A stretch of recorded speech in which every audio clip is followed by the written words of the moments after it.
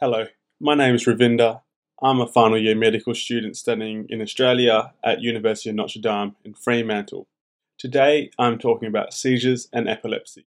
So after this talk, what I hope we can clarify is the definition of a seizure versus epilepsy. You should have a clear understanding about the causes and pathogenesis of a seizure, how we classify them, some of the clinical features, the differential diagnosis, so things that can mimic a seizure, but most important in this talk is about the management of epilepsy and how we manage an acute seizure attack, and discussing briefly about complications.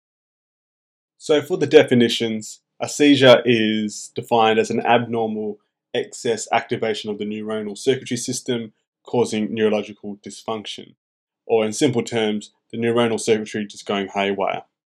Epilepsy is defined as a recurrent unprovoked seizure and is generally classified by greater than 2 or more seizures. And the most common question we probably get asked as medical students is about status epilepticus, and it's pretty much a state of continued recurrent seizures with a failure to regain consciousness in between attacks. The reason why we probably get asked about this is because it is actually a medical emergency, and we will discuss this at the end of our talk. So moving on about the pathogenesis of a seizure, we still don't know the exact mechanism or the exact cause of a seizure, but all we do know is the neuronal communication going wrong. And we break this up into three main categories. You can have too many connections, you can have too many excitatory mechanisms such as glutamate, or we have the failure of the main inhibitory system in our body, which is GABA. So, in a combination of all these three leads to this neuronal circuitry haywiring. So, for the causes, a seizure can be broken up into your primary or secondary cause.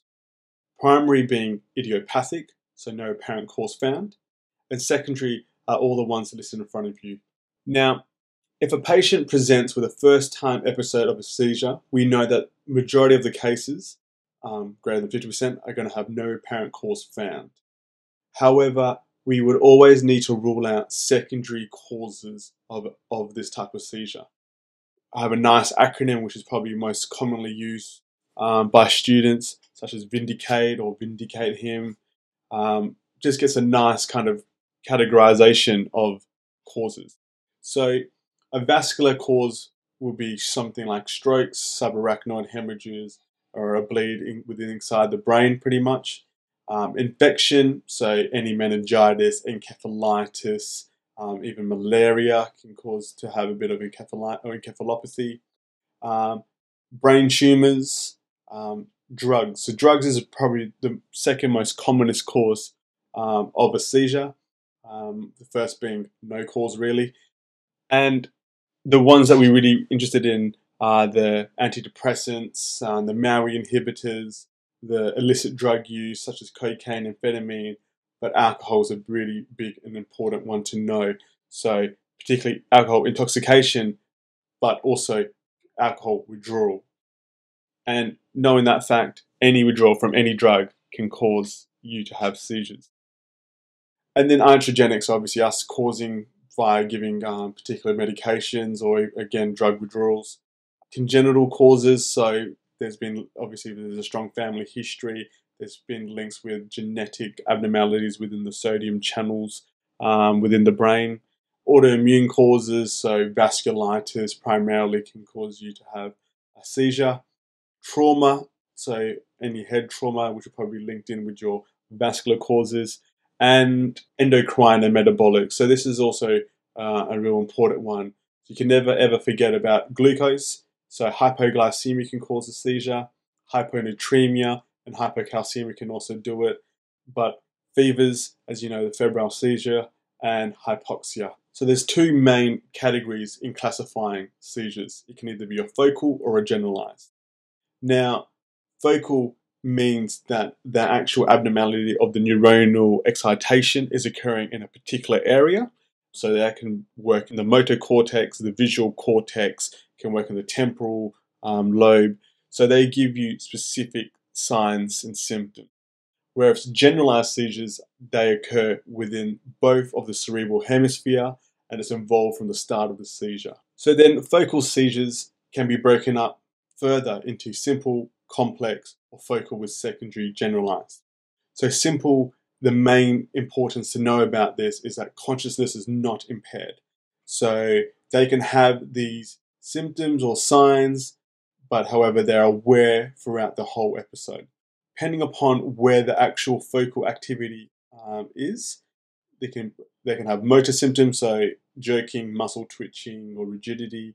They can have sensory sensations such as visual changes, aura, smell, taste, and even the psychological group deep in the hippocampal area. They can bring up emotional and memory type complaints. Then you have complex. So same as simple, but how they have impaired consciousness. And then you can have focal with secondary generalized, which means that the seizure starts as a focal, say a simple jerking or a visual aura, and all of a sudden progress to a loss of consciousness and having a massive tonic-clonic seizure. So for generalized seizures, there's 5 main subgroups.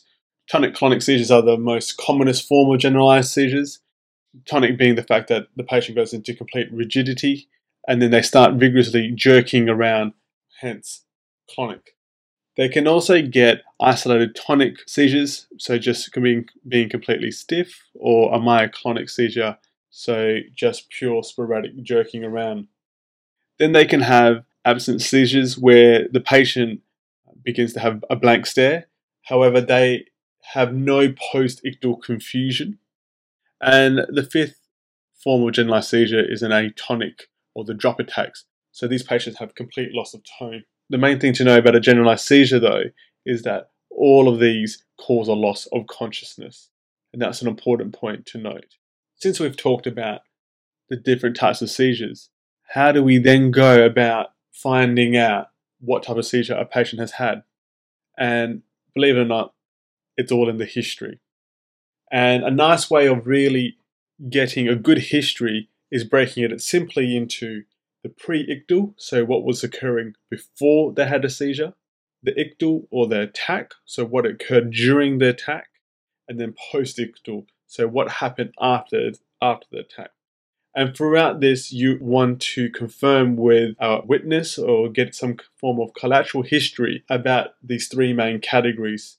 So some of the questions that we want to ask in the pre-ictal phase are risk factors, triggers, which I have gone into further detail in the next couple of slides, but also a little bit about the timing of the seizure. Did they feel funny, or did they have any aura? And also noting about their colour. Were they pale? Did they have flushing? Were they a bit clammy and sweaty? More for a differential of could this have been a syncopal episode. When asking a patient about risk factors, we would like to know about any previous head injuries. Have they had any febrile seizures as a child? As we know that febrile seizures do increase your risk of having epilepsy in adulthood. Any infection such as meningitis or encephalitis. Have the patient had a stroke in the past? Do we know that they're an alcohol abuser, or are they chronic alcoholics? Could they be potentially withdrawing? And obviously we would like to know a little bit about family history. So listed below are the main triggers for a seizure attack. So these are the main ones: sleep deprivation, excess stress, alcohol as we already mentioned, any use of recreational drugs, flashing lights.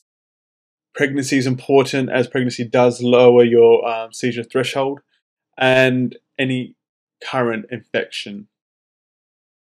So then we move to the ictal phase. And what we would like to know in this part of questioning is, where did it happen? The duration and onset of the attack. Did they have any altered consciousness or impairment of their consciousness? Or did they lose consciousness altogether?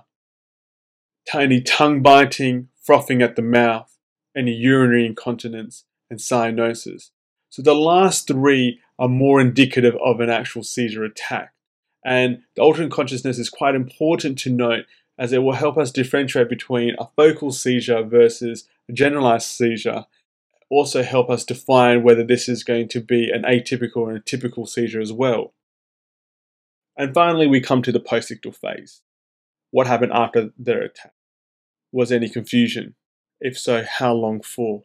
Does the patient have any ongoing weakness? This is known as Todd's paresis, which is a focal weakness in a part of a body after a simple or a focal seizure, and this generally resolves within 48 hours. These patients can also get speech and visual impairment. We also want to know, did this patient sustain any injuries to the head and neck? Shoulder is important because of dislocation, and tongue injury, particularly if they're bitten down on their tongue. So once we've done a thorough history, we should be thinking about, is this really a true seizure? And if so, what type is it? But also we want to make sure that we haven't missed out something that could mimic a seizure. So some of the things that we need to think about is, could this patient be faking it? So that a pseudo seizure. Could this be a complicated migraine? Again, can present with aura, can get neurological weakness or forms of jerky motions in their arms and limbs. Could this be a carpopedal spasm from hyperventilation? A little bit about the mechanism there is that when patients hyperventilate, they become a little bit alkalotic. So when your bloodstream becomes alkalotic, albumin binds a lot more to calcium. So you have a transient state of hypocalcemia. And the best way to treat that is getting them to breathe into a brown paper bag, reabsorbing their carbon dioxide. And the main thing for differential is, could this have been a syncopal episode? And in the syncopal episode, we want to know about, could they have had an arrhythmia, or I should say a dysrhythmia? Could it have been a vasovagal? Could it also have been a postural drop? Now, with a syncopal episode, we generally would have hoped that these patients would have had a prodromal symptoms of pallor, flushingness, feeling a bit clammy, lightheaded. They will generally have an absence of aura. They won't have any tongue biting or any postcoital confusion. Also with syncope, you can get a clonic activity, which is generally quite mild in comparison to a true seizure, which is quite vigorous. But also the duration of their attack is much longer, so generally greater than 30 seconds for a seizure in comparison to a syncopal episode, which is generally less than 30 seconds. Once the patient has collapsed or laid down, they generally feel better. For an examination, most patients won't really be having a seizure in front of you, and so they will be alert, relatively orientated. They might be slightly confused, but generally a GCS of 14 or 15. So there's really not much you can gain from an examination. However, you have to ensure you do a cranial nerve examination, a neurological examination, just to ensure there's no deficit. But if a patient is having a seizure in front of you, or you want to determine whether this is a true seizure, they should have some of these signs, which is pupil dilatation. The patients will be hypertensive, tachycardic. They will have a upgoing plantar response, so a positive Babinski, cyanosis, or they might just have peripheral cyanosis only. After completing an examination, which is not much to be found, we will then proceed to our investigations. Now, investigations are primarily done to rule out the secondary causes as listed by the Vindicates list, but there are a few biochemical signs of a seizure, and their patient might be hypoxic, again explaining why they'd be cyanose. They might be acidotic because they're not blowing off their carbon dioxide, and they might have an increase in their creatinine kinase, and that's due to the fact of a seizure activity causing muscle spasms or rapid contractility of the muscles, and that can cause an increase in your CK via muscle breakdown. We want to continue on ruling out our secondary causes. So we want to look at their electrolytes, so in particularly any hyponatremia, any hypocalcemia, as we know that can cause seizures activities. We would also want to do an ECG. Now that's to look for if this could have been a syncopal episode. Is the patient having a funny arrhythmia, such as an SVT? Could it be a heart block? So this will help us in helping differentiate between a syncopal episode and a true seizure activity. Then it comes to a CT scan or an MRI. Now, this is primarily done to rule out a structural abnormality or cause. Now, these investigations are primarily done on a patient who has never had a seizure before. So, a patient who has presented with a first-time seizure will have an EEG done and an CT or an MRI done at some stage by the neurologist.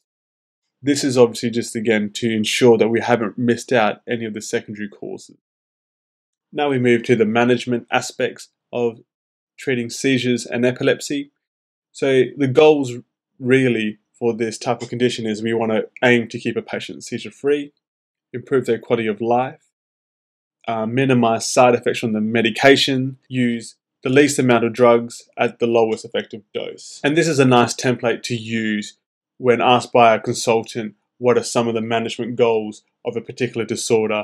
And it's really just always mention improvement of quality of life, minimize side effects from medications, ensure the medications you're giving are right, giving it the correct dose, and making sure it's at effective doses as well. So that's something to bear in mind.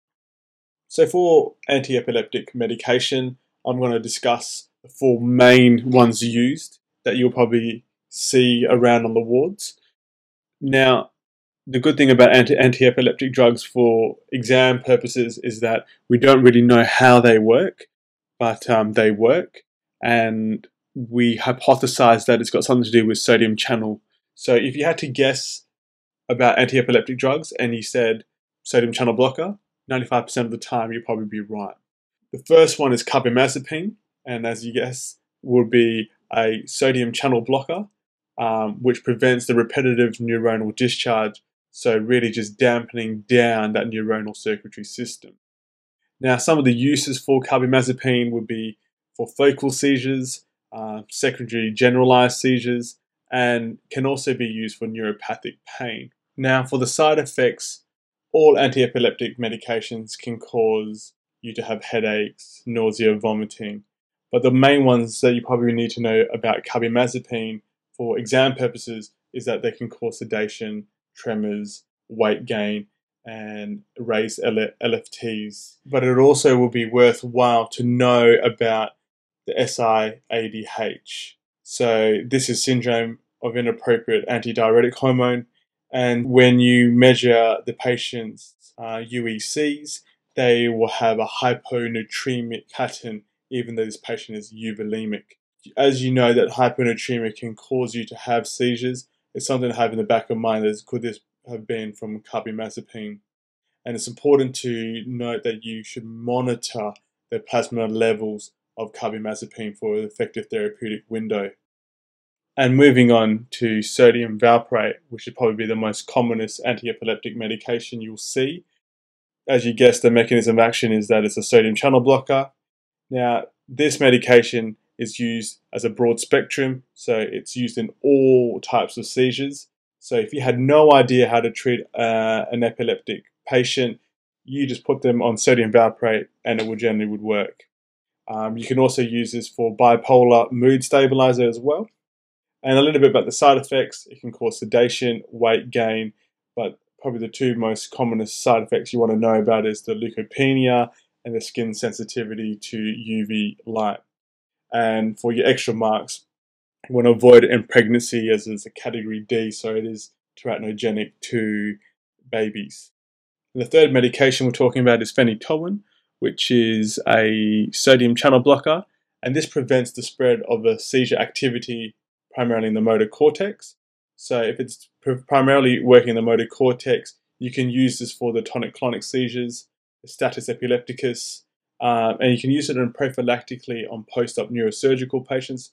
Not commonly done, but can be used for those purposes.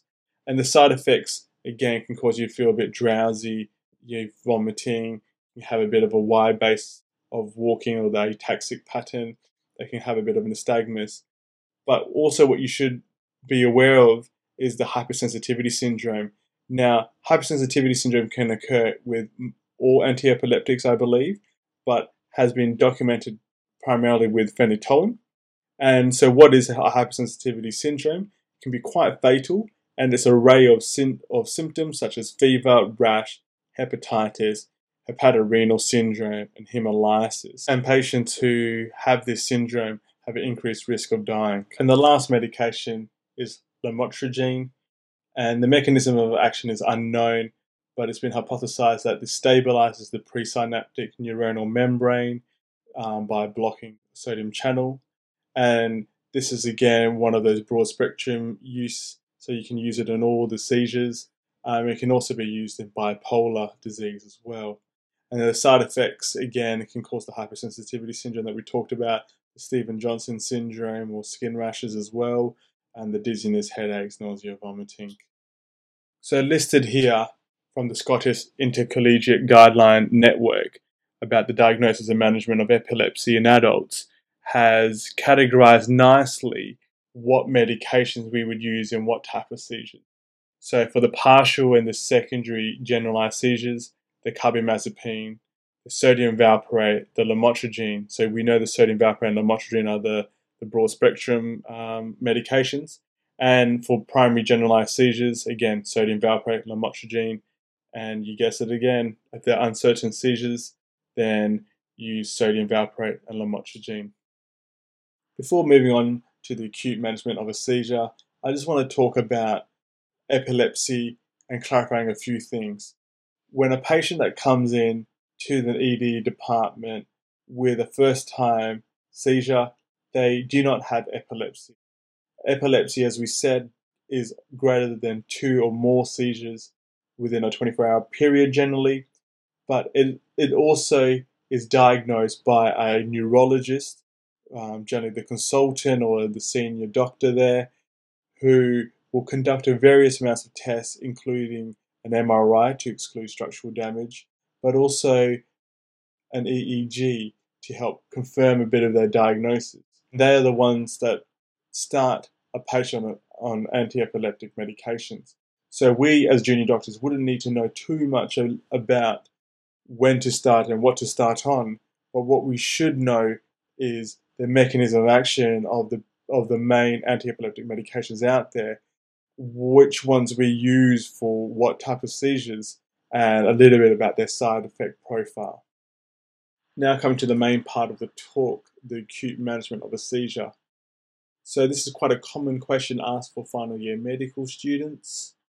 So it's worthwhile of having a good template in your head as to how to effectively treat this condition, as this can be quite a scary one. So I start off with the doctor's ABC. So D for danger, so particularly danger to yourself and danger to the patient. So removing any sharp objects around or near the patient, ensuring that the bed rails are up if the patient is on a bed or on the ward. And if they are on a bed, make sure that it's at the lowest height possible, just in case if they do fall. You want to check their response. So you want to assess their conscious level. Are they responding or not? We want to also send for help. And we want to look at their airway. In particular, do they have a patent airway? Are they struggling with their breathing? If so, do we need to give them one? Sometimes a nasopharyngeal airway is probably the best way to go, as most, if they're having a tonic-clonic seizure in particular, their jaw will be shut and you will be unable to really put anything in their mouth, and you shouldn't force, it's not recommended to force anything down someone's mouth, such as a Goodell or a Yanker sucker. And then for their breathing, if their patient has signs of peripheral cyanosis and they're struggling with their breathing, you might want to put on a non-rebreather, high flow oxygen, so 15 liters, and circulation. So you want to get an IV access if possible, and you want to check their blood pressure to ensure that they're not crashing or there's a single episode.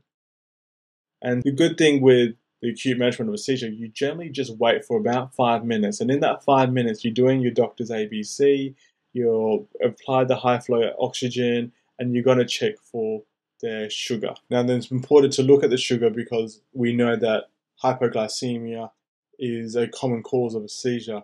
And if the patient is being known to be hypoglycemic, then you probably want to give them 50% of dextrose, 50 mils IV stat, or give them a milligram of glucagon if you can get your hands on that. After 5 minutes, this is when you start to do an active management. So if you haven't got your large cannula in, then we have to give something via buccally or intranasally or via the rectum.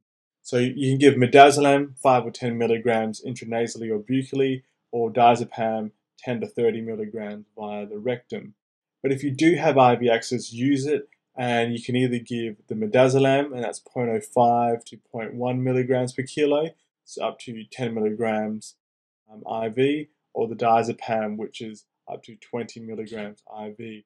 And once you give this medication, reassess the airway, breathing, circulation, and you wait 5 minutes and to see whether a seizure has ceased or not. And most times they will cease. And if it has, you just want to continue to do the observations and you want to look at potential causes of this seizure. If after 5 minutes they still continue to seize, then this is when we start the protocol of status epilepticus. So as we know, status epilepticus is multiple seizure attacks without the gaining of full consciousness between them. And so we've given the first dose of midazolam or diazepam. We waited 5 minutes and they're still seizing. We will give them another dose. So the exact same thing. So you repeat the dose. So you have to gain IV access if you haven't already gained it by now. So the exact same thing, midazolam 10 milligrams max, or the diazepam up to 20 milligrams IV. And then you want to know, are they still fitting? So if they're still fitting, this is when the status epilepticus protocol gets used. You then need to start a phenytoin infusion. So generally it's 18 milligrams per kilo IV in normal saline over 30 minutes. Now it's really important to monitor their heart, because they are known to get bradycardias with phenytoin, and they can also get quite hypotensive. And if they're still fitting despite your amazing management, then this is when you need to intubate a patient. So with the RSI, which is rapid sequence induction, and ICU. But hopefully by that stage, the cavalry would have arrived and helped you throughout this whole process.